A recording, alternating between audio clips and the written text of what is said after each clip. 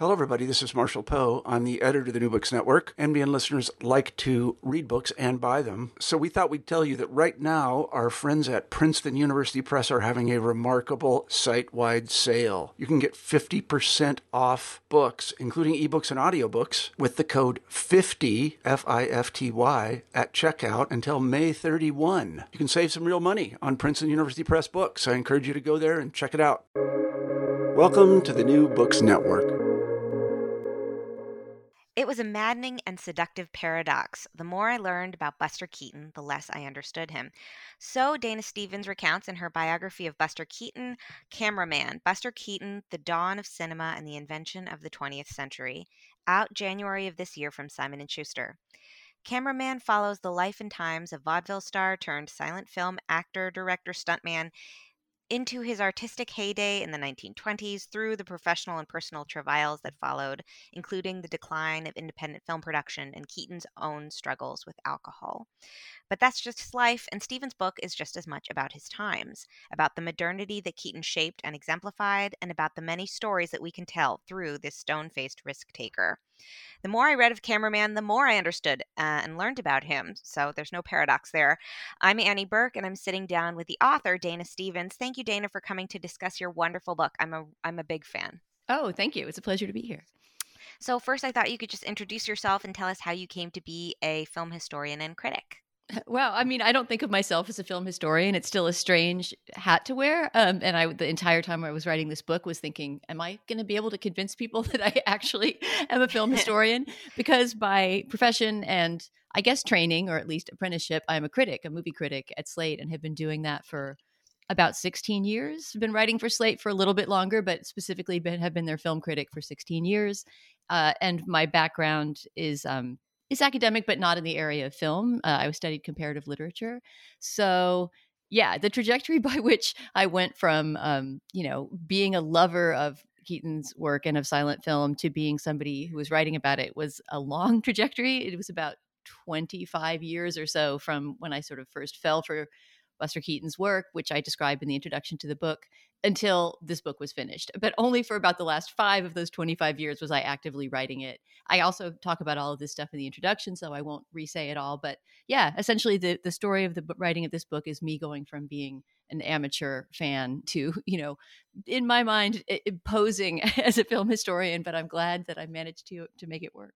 Yes, certainly. You pull it off. Well, I see sort of two threads in your answer, which is the first of what it meant to you to write a book after being sort of a short and long form critic for so many years at Slate, as well as being a podcaster, where you wrote about movies you loved, movies you didn't love, just sort of covering the spectrum of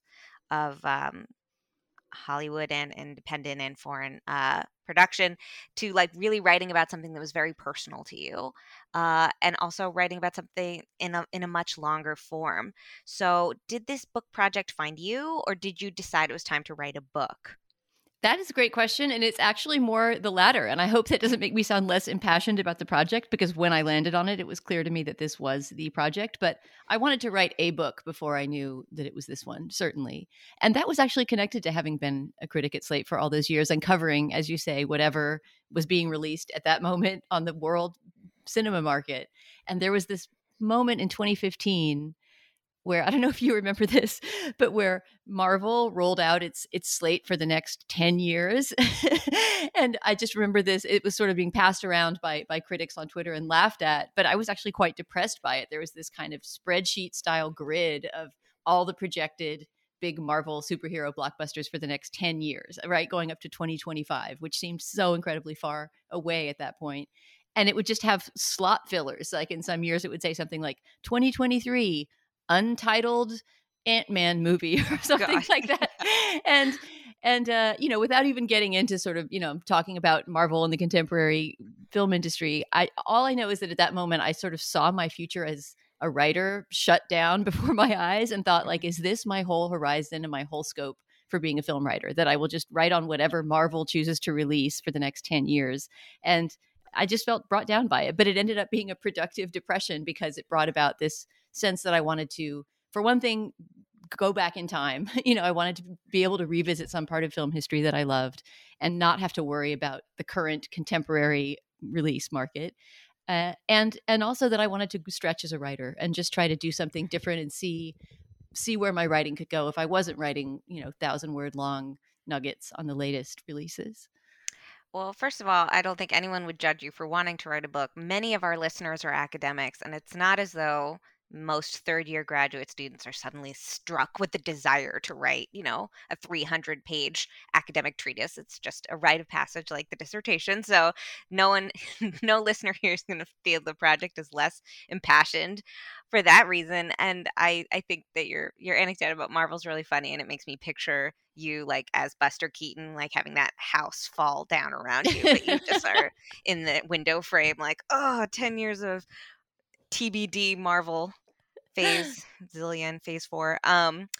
So then the other piece of it was sort of without giving away maybe too much. I wanted to talk about what, like, how or why you became um a devotee and expert on Buster Keaton, what you call like wearing the white rose of Keaton over the red rose of Charlie Chaplin. And I think that debate, as we'll talk about, your book sort of cracks that binary open because there are so many other um, wonderful, talented, underrated silent film stars that that you explore.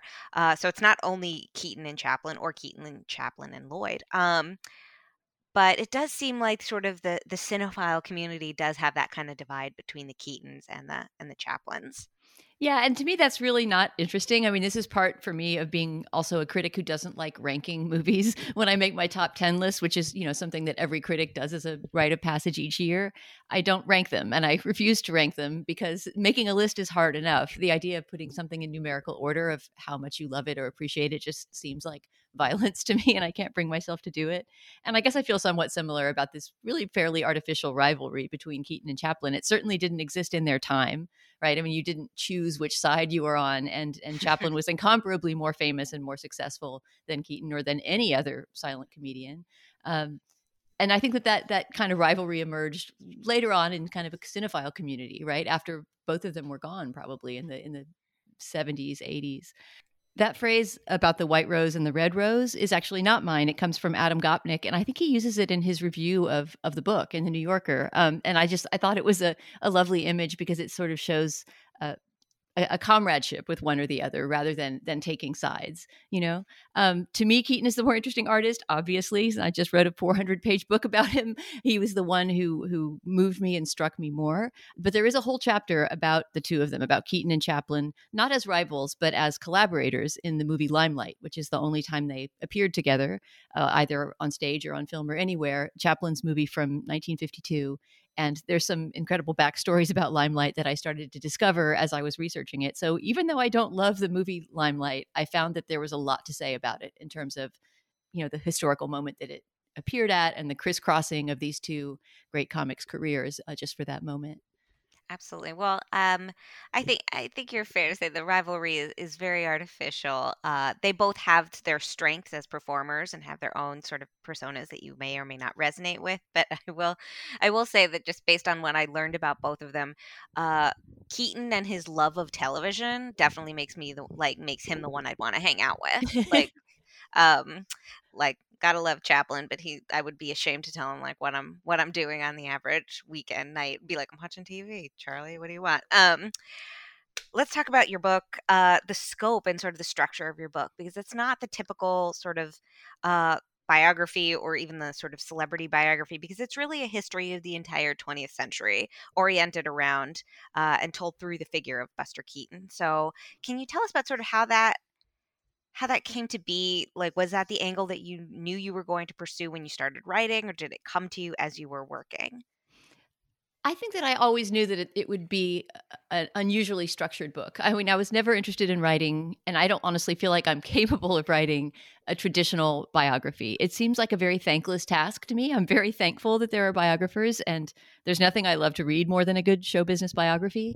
But I was not interested in that exhaustive task of being the new Keaton biographer. In fact, there is another writer, James Curtis, who is the new Keaton biographer and who completely by coincidence was writing a book at the same time and more or less the same pace as me. And he has a brand new doorstop Keaton biography that just came out, which I just started reading. But that was not what I wanted to take on at all. Both because, as I say, to some degree, that's a thankless task, right? I mean, you're publishing sort of the most authoritative, the most fact-finding work that's yet been published on that person, or you're trying to do that. And then some period of time later, you're supplanted by someone else who's trying to do the same thing, And I think what interested me in Keaton's life was always its intersections with other lives and other stories of his time.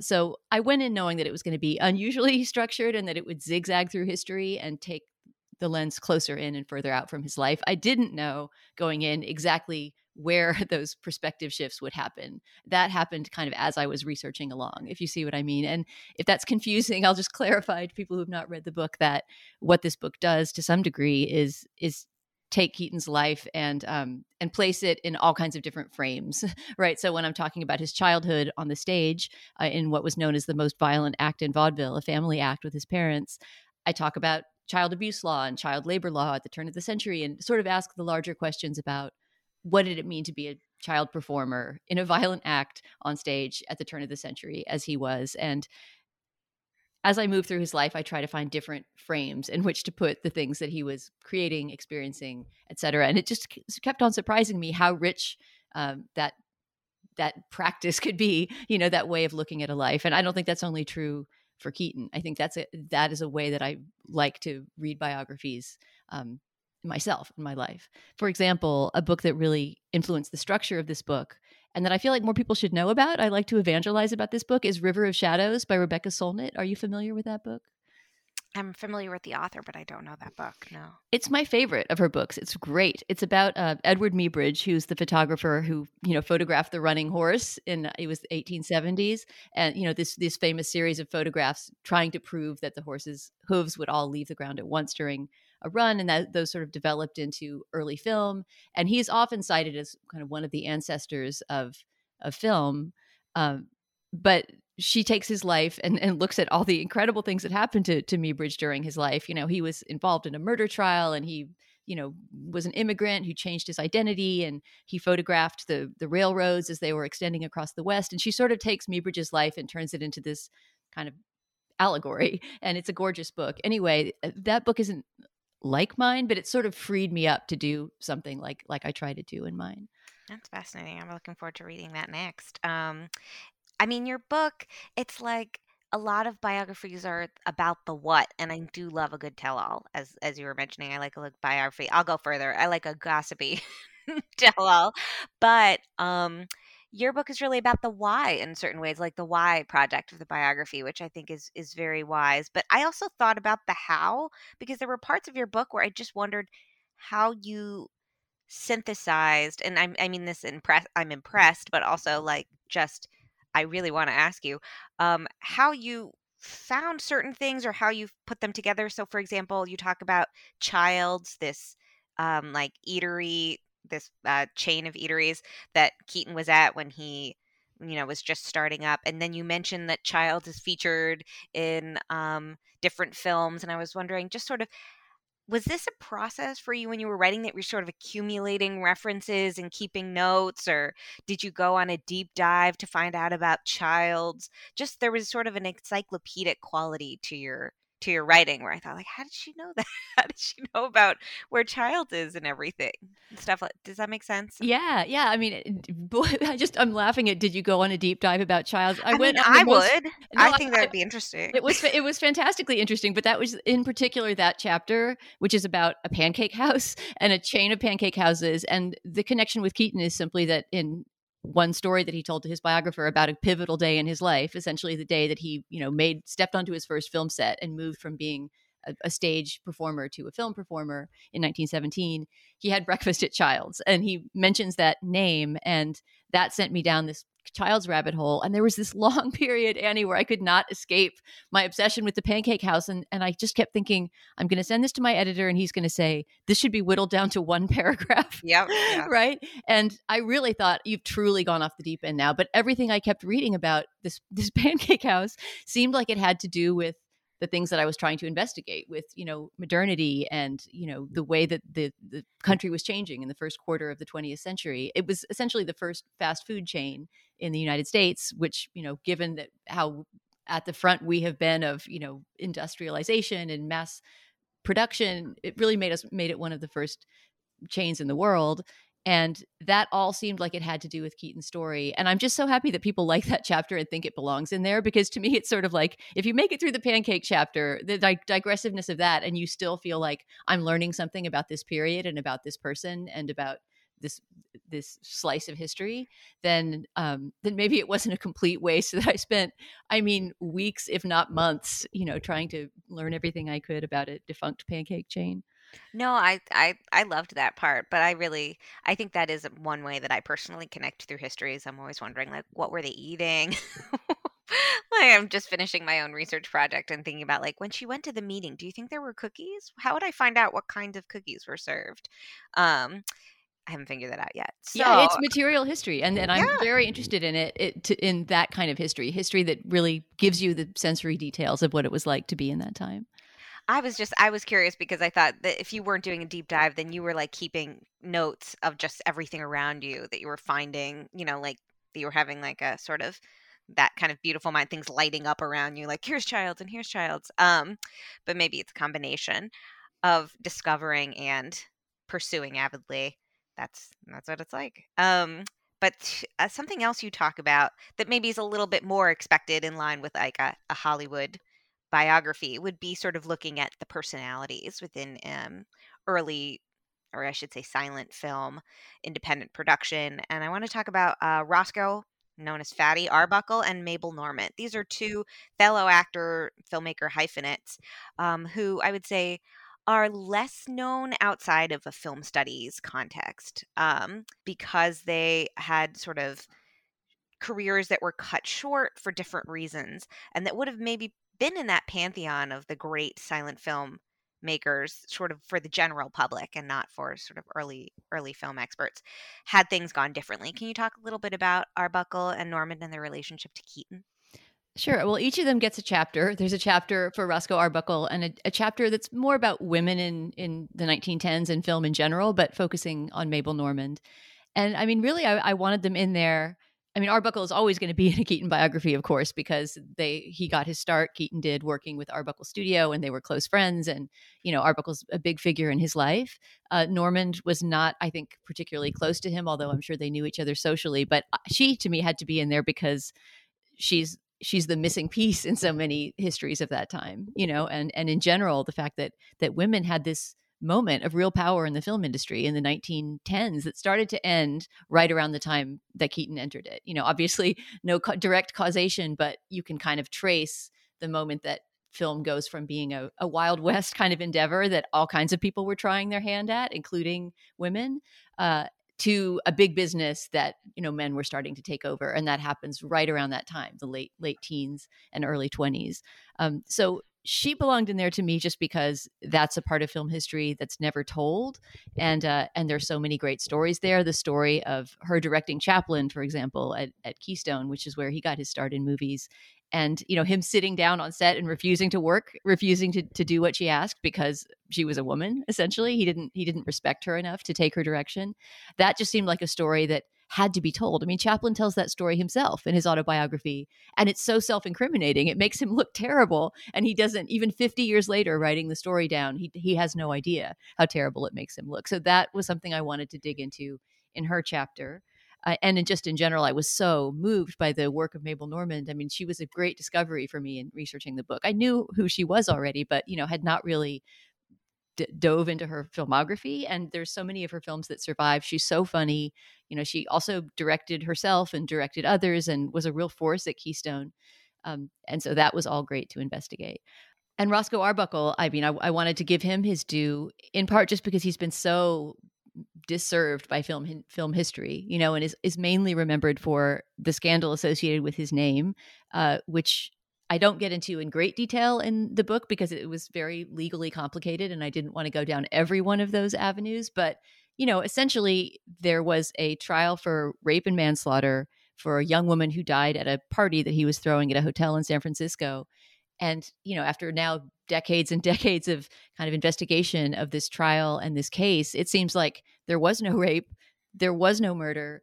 The young woman died of pre-existing causes a few days after the party, and he was railroaded in a series of kangaroo trials, and his career was ruined. So the whole story is tragic in all senses for the young woman, for Arbuckle, and really for film history, because he was a figure who was up and coming. He was not quite as popular as Chaplin, but more popular than Buster Keaton for those years that he was making films with him, and was just a real creative force in the industry. And it's sad to see that in history, even up until recent history, and for example, during the Me Too movement of a few years ago, the beginning of the Me Too movement, you would see vague references to the case thrown around as if they were references to, Me Too moments in early Hollywood. So it was almost like these myths, these false myths about Arbuckle had been folded into film history and just are used as a referent now, even down to his name. It hurts me to hear him called Fatty in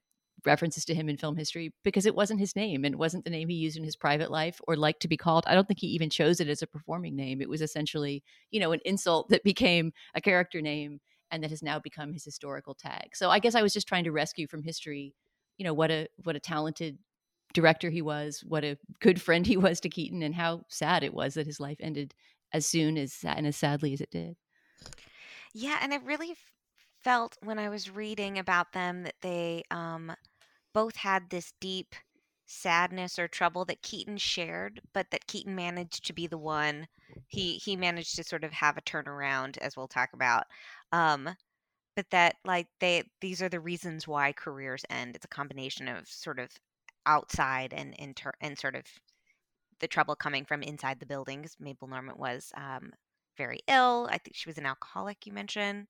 Well, she had all kinds of addiction problems that are somewhat unclear and that are also wrapped in layers of myth. But yeah, she had TB for many years and was wasting away in a way because of that, but also apparently was addicted to cough syrup. I mean, she was just a messed up. I mean, I call her in the book sort of the Marilyn Monroe of the silent era.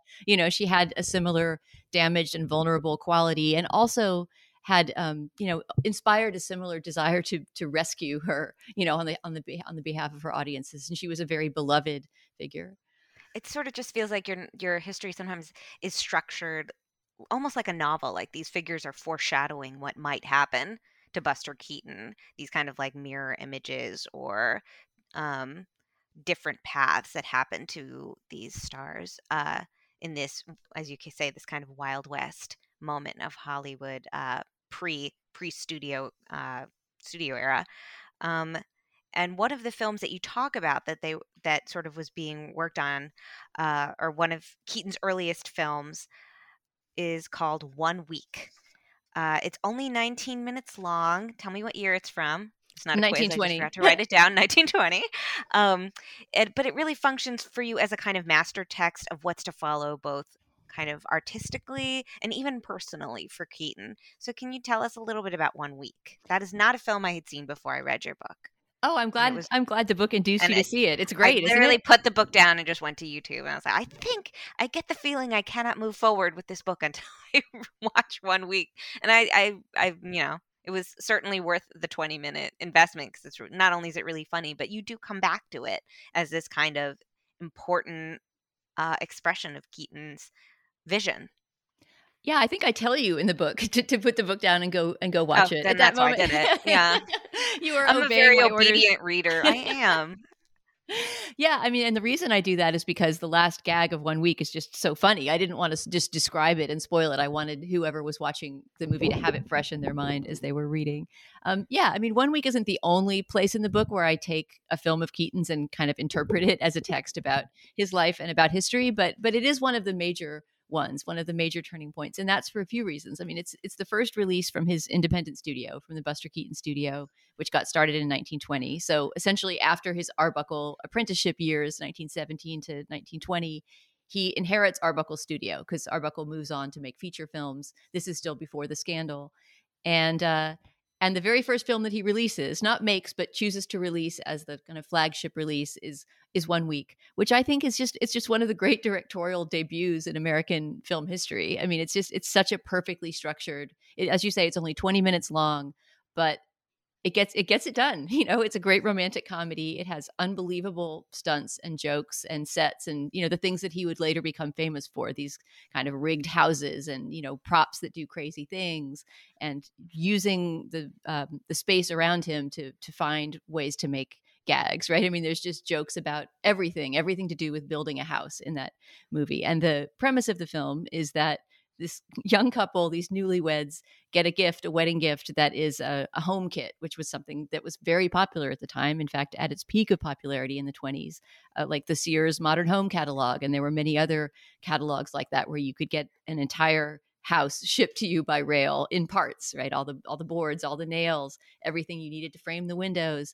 And in that time, normally you would hire a crew to build the house for you, but Keaton's imagination has it, it's almost a metaphor for marriage. What if this young couple were to build the house, just the two of them together, right? But what if a romantic rival who had wished that he had married the young woman switched the numbers on the boxes so that the house they build is this crazy cockeyed thing that kind of keeps trying to destroy itself. And finally, at the end of the film, it does.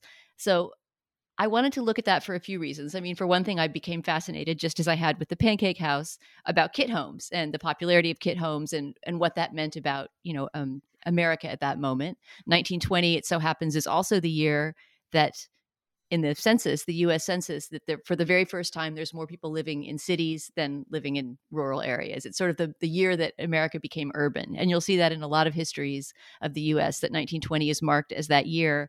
But I feel like that kind of plays out in 1 week in a way, because it's a movie about homesteading. It's a movie about a starter kit for a couple and what it means to build your own home together. So that part of it was interesting. And then there were just all these resonances with Keaton's own life and with his own search for a home, which really went on until he was in his, I guess, mid 50s, and finally bought the last home that he would live in with his third wife, and had a very happy decade there with her. But up until then, he had really been a very peripatetic person in his life. He grew up on trains almost entirely because he was a vaudeville kid comedian traveling with his family. So didn't really have a lasting home throughout his entire childhood. The closest he had was this kind of summer cottage that his family eventually got in an actors colony in Michigan. And then throughout his young adulthood and there's a whole chapter about this, was always trading up houses, essentially flipping houses with his first wife, as they ascended in the Hollywood hierarchy, and eventually built this huge villa on a hill in Beverly Hills that was one of the kind of great movie star mansions of the 20s. Then obviously when his career fell apart, that had to be sold. I just see his whole life as this, cycling through different structures that are always failing him. And that's enacted in his movies over and over again. In 1 week, and in the famous collapsing house stunt in Steamboat Bill Jr., you just always see him building these structures that are not reliable or dependable. And the built world for Keaton is always this untrustworthy place. And I wanted to investigate that and the really obsession with that in his work. I could hardly think of a movie of his that doesn't have some sort of collapsing set or disappearing house, or, something, a jail slides into the water with his father in it in Steamboat Bill Jr., and he's got to rescue him from the water. Just built environments are not a trustworthy place for Keaton. That's certainly true about, I like that you're sort of segueing me to the next question I wanted to ask you, which was sort of looking at his body of work as a whole, because we don't have time to sort of walk through all his entire filmography. So I was wondering if you could pick a few representative Keaton films, and I'm going to give you some potential guidelines. Maybe one that's really like very funny and or very sort of thrilling, because Keaton is in many ways sort of an action star as much as he is a comedy star, in terms of his very impressive stunts that, as you explore, kind of make people laugh as they gasp at the kind of anxious laughter sometimes, at the ways that he put his body at risk, both when he was a child actor being thrown around by his father, but also in his film career. So one that's like rip-roaring good time, one that you feel like maybe is your desert island pick, the one that captures how deep and heartfelt his comedy can be, and then the worst one, the really bad one. Okay, those are great. Those are good directives. I actually have two answers for the first one. If you want just something that's funny and rip roaring and makes you gasp at the things that his body could do and his mind could dream up, I have a short and a feature The short is Cops, which is, along with One Week, probably considered kind of the greatest of his shorts. Short being, a 2-reel 20-minute movie, which was a whole standard comedy format at the time. So Cops would be my short for that. And if you want to see a feature that has some of that gasp-worthy action, I guess I would say The General. I mean, it's the most commonly screened Keaton feature, so I almost hesitate to name it because it's something that you're most likely to have seen anyway. But it really does have some stunts that are beyond belief, and the way that he imagines this train chase, which is what the movie is all about, right? A train chase that moves in one direction for the first half of the movie and then reverses direction and moves the other way, is just something that only he could have imagined. And there's a few stunts in that, I won't spoil what they are, that do cause that laugh gasp combination that was the Keaton trademark. My desert island pick, and this movie gets a whole chapter in the book, would probably be Steamboat Bill Jr., which is his last independent movie, his last movie before he signs this disastrous contract with MGM in 1927 that effectively ended his creative independence. And Steamboat Bill Jr. is just, it's special to me because it feels like the end of a cycle for him. I feel like even if he had gone on making his own independent films after that, he would have maybe taken on different subject matter or started to change his focus, because it almost feels like he's resolving questions that he had been not struggling with, but trying to represent, for his whole career in film, including fathers and relationships with fathers or father-like figures, because it is essentially a father-son love story, Steamboat Bill Jr., and has many, many resonances of his own relationship with his sometimes abusive and alcoholic father.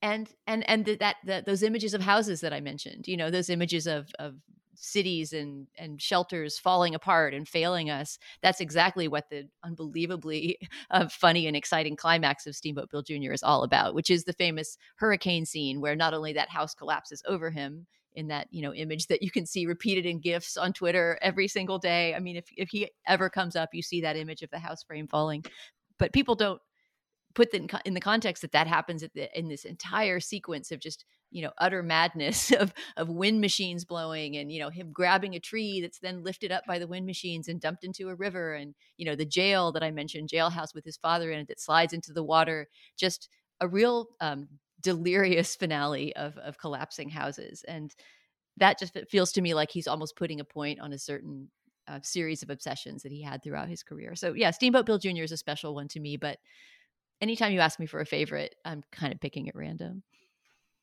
I understand. I really like when you talked about Cameraman. I think that I had the same favorite scene as the executives, or who was it who really liked the bathing? Oh yeah, it was Irving Thalberg at MGM. That's right. Yeah. MGM's Irving Thalberg really liked that. I cannot get out of my head the memory of Buster Keaton's expression when it's clear that the oversized bathing suit has come off in the pool, because it is it's wildly subtle. Like, I don't know, in a way you can't see what's happening beneath the water, and he doesn't have sort of an over the top expression of shock and embarrassment, but just, you can tell just in an instant, like, oh, it just came off in the pool. He's such a master of facial pantomime. Yes. It's incredible. There's that moment. Yeah, he realizes it came off, and then the moment that I've seen so many audiences crack up over this, the moment when he spies the lady whose bathing suit he decides he's going to steal, right? And he starts to swim toward her, and I don't know how to describe it, but he turns into a shark, right? Something about the way he moves and the way his face looks, he suddenly becomes this predator. Like, I'm getting that bathing suit off that woman so I don't have to get out of this pool naked. I mean, it's a timeless joke. I absolutely love that swimming scene. So we could probably talk a lot about all the funny memories we have of different moments, but we got to go dark for a minute. What's the bad one? What's the one that we shouldn't watch? Although, yeah, I think I can guess what some of those might be for you, and I don't know if those are as easy to find even as the good ones. But what is the worst? And that'll sort of help us talk about what sort of the low points of Keaton's professional and personal life. I mean, it depends on whether you want to talk about one of his movies that he made choices for being bad, or, something that he was trapped in against his will being bad, because all of the early talkies he made at MGM in the early 30s are bad. But I think you get to pick what you want. I guess I would say of his own films. I was once on a panel at the International Buster Keaton Convention, which I've been to a few times, and which is a great event, where we were supposed to name our least favorite Keaton movie. And And I think it had to be a movie that did come from his imagination. You know, you couldn't say one of the MGM movies because that in some sense is not really his film. And I named The Paleface, which is one of his shorts. I mean, I think it's one of the more racially painful and grating of his movies to watch now. As I write about in the book, and there's a whole chapter about this, there were a few blackface scenes throughout his movies, you know, as there were in many, many movies of the first quarter of the 20th century. And they are disturbing to watch. But I think The Paleface, which has more, you know, red face scenes, it's a movie about him joining a Native American tribe that kind of adopts him. I mean, in a way, it's a story about him fighting for the rights of this tribe and for their land rights. But almost all of the Native Americans are played by white guys in, you know, some kind of red face or brown face. And unlike the fleeting scenes of blackface that appear in some of his other movies, that's really the theme of the whole movie. So even though it's got some really good jokes and stunts in it, it's just painful to watch now, right? I mean, it's just extremely dated and offensive. So I think The Paleface would be up there with least favorites. Although I have to admit, there are still some jokes in it that make me laugh every time.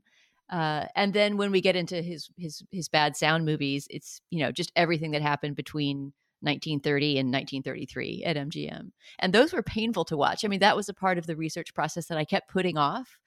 I hadn't seen those movies except in clips. And I knew that I was going to have to watch them to write about them. And once I did start watching them, you know, I had lots to say about them. And it wasn't too hard to write that chapter, or not harder than any other. But to get myself to put those movies on, you know, and to watch, especially the ones late in his MGM period when, you know, he was sort of visibly falling apart on camera and so miserable in his personal life, that was a painful part of the research. What was it that, I mean, early sound film was kind of a rocky transition for a lot of artists and a lot of filmmakers, technically, and just sort of, as you know, certain performers were finding their footing. But what was it about Keaton that MGM didn't get or didn't understand? Because you sort of talk about how Keaton sort of engineered his own persona as a filmmaker and as a director of stunts. And when MGM took over, he'd sort of been promised that he was being put in good hands by his brother-in-law. But he was wrong, because he wasn't in good hands. The people in charge did not see what you see in him or what he saw in himself. So what were they missing? I mean, really everything. It's hard for me to think of another example of a performer being as misunderstood by his collaborators as Keaton was in those early 30s movies at MGM. I mean, they got him specifically because they needed a comedy star. MGM did not specialize in comedy. Louis B. Mayer, chief of MGM, was not particularly fond of comedians or comics. It was just not his taste. You know, he liked melodramas and beautiful women and a certain kind of a big, glossy, what you think of as an MGM production. I mean, everybody knows even now sort of what an MGM production of classic Hollywood era felt like. And so they got Keaton in order to have a comedian, and then just slotted him into their system, you know, their system being something that to a large degree Irving Thalberg came up with. Irving Thalberg being, you know, the boy wonder producer who was in charge of Keaton's unit pretty much. Didn't work with him that closely on a creative level, but decided who would be plugged into his projects, put it that way. And Irving Thalberg's way of working was just completely antithetical to Keaton's. I mean, the idea was you have a team of writers, you know, over in the writers building. They will generate a script, and, you know, you'll be assigned a director, and you do the whole thing not on location, but, you know, on MGM sets whenever possible. Obviously, the coming of sound locked them down even more, right? Because you need to be in a sound studio, and you need to have a certain kind of lights and a certain kind of microphone, and it has that static feeling of early 30s talkies. But even when he was doing his first two silents at MGM, you know, there were just a lot more restrictions on his freedom and creativity than he was used to having, and he did not adjust well to that. I mean, I'm not trying to make him only the victim of MGM, because he also just was somebody who handled very poorly, you know, this sudden loss of his creative independence. And so, although he managed to make a couple of good silents with MGM, when sound came in, he was really sort of trapped by the system, and then, you know, started to drink too much, started to lose this work ethic that had just been had driven him his whole life, and in fact would come back to him again, and he would once again be somebody who was on the job, doing what he was supposed to do, trying to make good comedy. But there was this brief period where, as he himself put it, I didn't care if school kept or not. There was just a moment that he started to skip out, not show up on set, leave on drinking binges, womanize. He was a real mess for a few years and did not handle his that transition well at all. Yeah, and I remember you say he sort of becomes Elmer, this figure. He's named Elmer in a lot of the movies. Yeah, that was a character created by MGM. They essentially decided, he needs a different persona, and instead of sort of letting him create the persona as he always had, they created this character named Elmer. At least he's named Elmer in most of the MGM movies, who's kind of a rube. He's kind of a dumbbell. Just all of these qualities that Keaton had of a certain kind of naivete or simplicity, they misinterpreted as just being dumb, and so there's a lot of scenes where he's kind of being tricked by other people, or he kind of passively goes along with other people's schemes. And to me, it was taking, some of the most beautiful elements of his persona and twisting them into something that really had nothing to do with it. Yeah, I think that maybe, and you write about this, but the kind of the blank facedness, they saw that as stupidity. But when you actually watch his films, there's a lot going on, and the smallest movement on his face conveys how much he is understanding or plotting or trying to hide. And it seems like nobody was watching him very carefully. Or like you said, the studio was not really invested in developing their comedy talent. They just needed to have someone there at the table and have someone representing the comedy contingent. So he went through this really steep decline. And after this slump, he managed to pull himself out. And I think that was a combination of uh, I don't even know, it's like happiness, a third marriage that really took, and with a very supportive partner, but also new opportunities that presented themselves. Can you talk about sort of his post MGM renaissance? What you think like were some of how Keaton was able to sort of return to himself as an artist, both by your estimation and sort of in his own mind? What was the work that he did after MGM that was meaningful and his favorite? Yeah, well, I mean, there's two phases to that. There's two MGM periods that he has, and the second one, which I write about in conjunction with F. Scott Fitzgerald, the novelist, who also worked for MGM at the same time.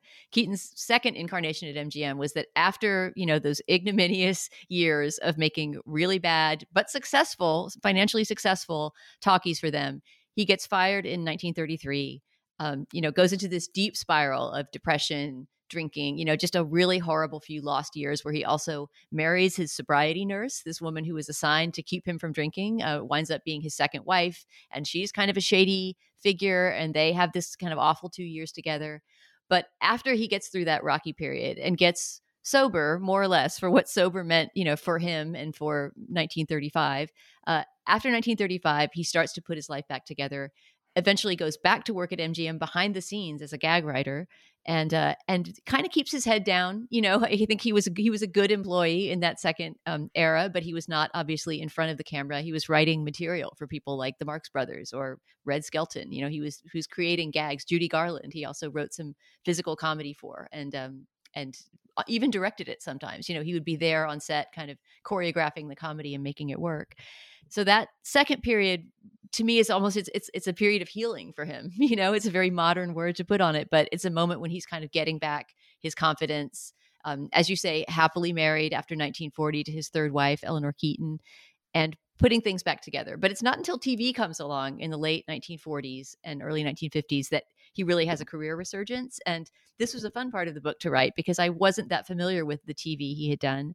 I mean, I knew that he had a guest appearance on The Twilight Zone, and he had been on Candid Camera, and I'd seen those things on YouTube, but I didn't sort of realize that he was really a ubiquitous presence on TV in the 1950s, whether it was doing guest spots on variety shows like Ed Sullivan, or playing a character in a sitcom. He was on the Donna Reed show twice. He's just, I feel like you couldn't turn on your TV in the 1950s without seeing him in a commercial or in a, guest spot or something.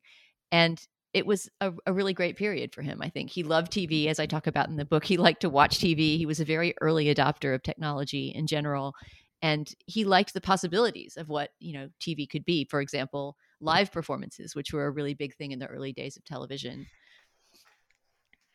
I wonder if he was drawn at all to sort of 1950s television in that it had that kind of Wild West experimental openness of his sort of 1920s film. That there was this kind of, just openness about what it could be and making it quickly. And it wasn't, it took a little while for television to become kind of organized and absorbed into like the Hollywood machine. So I'm sort of picturing him watching the Vadio stars and being like, yeah, that's a good time. Yeah, I recognize this. This is all really legible to me, reminding him of sort of his own artistry and his own, yeah, like his own heyday. I hate to say heyday, that makes it sound like everything he did afterward wasn't as good, but certainly sort of his masterpieces that came out of the 1920s. Um, and the last sort of question I have about him is, um, just like Mabel Normand's work was only recovered and preserved through the work of scholars of, women film pioneers, and Buster Keaton's work could also have sort of fallen into something of a like an archival hole had it not been for people like his wife and other historians that were committed to recovering him and sort of reinstituting him into the historical pantheon a lot, trying to find the word for that. But I guess I want to ask sort of how did Buster Keaton's work get preserved and promoted and sort of after his death in 1966? Yeah, I mean, this all started to happen long before he died. And I trace that in the book a bit, the critical rediscovery of his work, which really started in 1949 with this essay by James Agee, the film critic for both time Yeah. and life in different periods. But this piece was for life. And he wrote this article. I mean, it's funny in our day to imagine an article by a film critic being something that's so influential, but it really was. It had a section on Chaplin, on Keaton, on Lloyd, and also on Harry Langdon. But really, it was just a kind of song of praise for that period and for the importance of rediscovering our own film history, because those films had so fallen, with the exception of Chaplin, I guess, who always remained popular and beloved, those early films. Those movies had kind of fallen out of favor. They weren't shown, they weren't saved. Nobody cared about preserving them, including Keaton himself. Unlike Chaplin and Lloyd, he didn't own the copyright on his films. He didn't even own stock in his own studio when he had one. He was just a terrible businessman and didn't really think about what the future of those films would be. He was certainly not an archivist of his own work. But that article started to kick off a new generation of interest in silent films, and people started to discover them more. And then during Keaton's own life, I think this would have been in the early 60s, late 50s, early 60s, he crossed paths with this young, I guess you'd call him an archivist, but a collector of silent movies named Raymond Rohauer. And this guy was trying to round up all the silent films that he could and essentially slap his own name on them and profit from them. He was a profiteer and was called the Vulture of Hollywood by some who didn't like him, including Keaton. But he was very useful to the Keatons, to Buster and Eleanor, because he really set about with great energy trying to find the films that had been lost and get the rights to them and get them distributed and shown. And so by the time Keaton died, not all his films had been found. There were still some missing ones that were found later after he died, but he was starting to realize that there would be an afterlife and a legacy for his work. And that must have made him very happy. He was not the kind of guy who would be extremely verbal about that fact, but there's a story of him going to the Venice Film Festival in the last year of his life, not connected with his own films, but connected with this Samuel Beckett scripted short film that he was in, kind of an avant-garde movie, a very strange thing for him to appear in at that moment in his life. And the Samuel Beckett movie was not enjoyed at the festival at all. I think it was booed. But when he got up to take the podium afterwards, he got a 5-minute standing ovation. And he had tears in his eyes as he thanked people at the festival. And that moment always makes me feel like he knew. He only died a few months after that. But I'm sure that he died knowing that, his work was beloved and that it would outlive him. That's a lovely way to close our conversation about Keaton. I want to thank you, Dana, for joining me. But before we go, I just want to give you the opportunity to give us any preview of upcoming work or future events for your book, or anything you're doing for Slate, anything you want listeners to be aware of and to watch out for. Thank you for the opportunity for that. I mean, I wish I could say another book is in the works, but the fact is this one is too new. It's violent to even contemplate doing this over again. And right now my main interest is getting the word about this book out and getting people to read it, because it was a lot of years of my life and I almost forgot in that process. I think this must be common. I'm a first-time author, so I don't know, but I almost forgot that it was for other people. It was sort of like I just want to get it done so, my editor will be happy. The idea that it would actually connect ideas in my brain to ideas in other people's brains, which is of course the point of writing anything, had almost been lost to me by the time it came out. So it's been an incredible pleasure seeing it connect with people and hearing just from readers all around the world about it. But I guess the thing that I would promote would just be the book tour, such as it is. I keep getting invited to places, and not all these things are firmed up. But it looks like I'll be going to Austin, to Chicago, maybe to the Bay Area. I hope to LA. I mean, essentially, anybody who will invite me to come do a reading, if I can figure out a way to swing it financially with that institution, I will do it. So if you want to look at my book tour and the places I'm going, you could visit my Twitter page, which is at The High Sign being the title of a Buster Keaton short. And you can see the upcoming tour dates there. So I guess that would be my promotion. But really my promotion is just read this book and watch the Keaton movies as you go along. You should, as someone who didn't write the book, I can tell you with and I don't get any financial kickback from this, you should definitely read Dana Stevens' Cameraman. It's fabulous. Oh, thank you. So you. interesting, and you'll learn a ton. And even if you do know about film history, you'll learn so much about everything that was happening around it, and you'll get to you'll sort of be addressed to familiar characters in new and exciting ways. So thank you again, Dana. It's been great. You've been listening to Dana Stevens, author of Cameraman. I'm Annie Burke, and this is New Books Network in Film. Have a good day.